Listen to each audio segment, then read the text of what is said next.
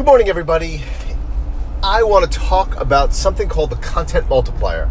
I'm stealing that word. I don't actually know if it's somebody else's word. A guy named Peng Joon wrote a book called The Content Multiplier.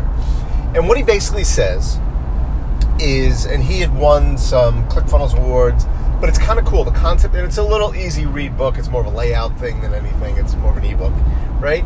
So what he's talking about is you create a video and you come up with 100 topics for videos. And you basically create 100 videos. Every little niche you want. Like I could be sitting behind a counter and talking about the content multiplier, and that's fine. But then from there, what you're doing is you're taking that piece of content, right? And you are cutting it down to a 1-minute segment, so you can put it on Instagram. Now you can do IGTV. So you can put it down to an Instagram. You then crop it out to your podcast. You then take screenshots of it. You put it on Facebook. You put it on everything. Basically, you take this segment, you go through it, and you also did screen captures and put quotes, and you rotate through all these things. So you've created one piece of content. You recorded a 5-minute video on the content multiplier, and that's fine. Let's just talk about this. So you've created this 5-minute video. From that, you've now cropped out. You put it on YouTube. You put it on Facebook. You put it on Instagram. But it's also a scheduling process. So you're not just doing it. You're not just throwing all these things up on the page. You're scheduling it out over a period of time. So what you do is you sit down for 1 day, 2 days, 3 days, whatever it is. You do all your filming.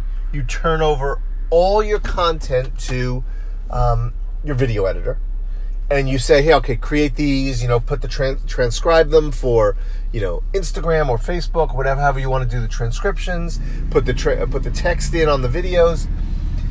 Let's take 20 screen grabs off of this video. We'll schedule them out.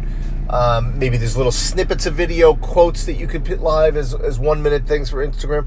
So all this, and it's all scheduled out, and you now have 100 videos. So you're doing this 100 times. This basically covers you for 90 days, and you're just rolling out an enormous amount of content over 90 days. So okay, that's the story. That's what the content multiplier is. I'm going to put a link to the content multiplier. It's really kind of cool. I'll put a link to Peng Joon's website at the bottom of this in this post, in this podcast. But so the reason I'm talking about this is I've started to now do a number of different pieces of content we're creating, and you can actually look back. I think the last podcast is actually an interview we did, and I did an interview with a guy in the sweepstakes industry, and I've also done one with somebody in the yoga industry who uses social media very effectively. And what I started to do is crop these things down, take quotes out of them. And so the interview with, say, Felicia is a 30-minute interview on social media for fitness instructors. It was kind of cool. And so what I've done is I've taken that video. It's on Facebook on my group. It's on YouTube. The podcast will be, I'll make it into a podcast. I'll strip the audio and I'll make it into a podcast. And then the last part is we've now taken, for Instagram, I cropped out 3 different locations where she had some, 30, 60 minutes, 60-second segments. And these are now scheduled to go on Instagram. And they'll also go on into our main Facebook page. And I'm working on some screen captures. Now, that's one video. So what I'm really trying to get at is Peng Joon has this really complex system about how he's going about doing this. And it goes on and putting things in this folder and putting things in that folder. So the core of this is the content multiplier is real, and it's really cool. The downside is, and I see this with everybody who gives you step-by-step instructions to do anything, is you need to work it into your system. How you feel comfortable, what your capabilities are. Peng Joon was a successful guy when he started this, so he called in a film crew for 3 days, and he has a video editor, and so it's a whole process behind it. In my case, like, I'm comfortable on technology. I don't want to spend all my time, like, I don't do the transcriptions, I don't do the cropping, I don't do any of that. But, like, I watch the video and I pick 3 segments out of the interview, and I can go into iMovie, crop them down into 60-second pieces, and then export them, and then they're now Facebook ready. They're now Instagram ready. So I do that myself. And it's also easier than marking down the times. It's pretty simple for me. So that's what, again, if you read the content multiplier, or you just think about it, like, you've created this piece of content. And remember, not everybody is going to see the actual full piece of content. So you want to spread this out over a period of time. So you want to take a piece of content, you want to do an interview, and maybe you create 7 to 10 pieces of content from that interview. And so the 10 pieces of content could be the actual video, the podcast, 2 or 3 or 4 segments of 1-minute pieces that are interesting passes from that. And then you take some screen grabs and take some quotes from it and put the quotes on the on a screen grab. And now you have content that you're rotating through everything you're doing. And so from that, maybe you end up with 7-10 pieces of content from that one video that you can roll out over a period of time.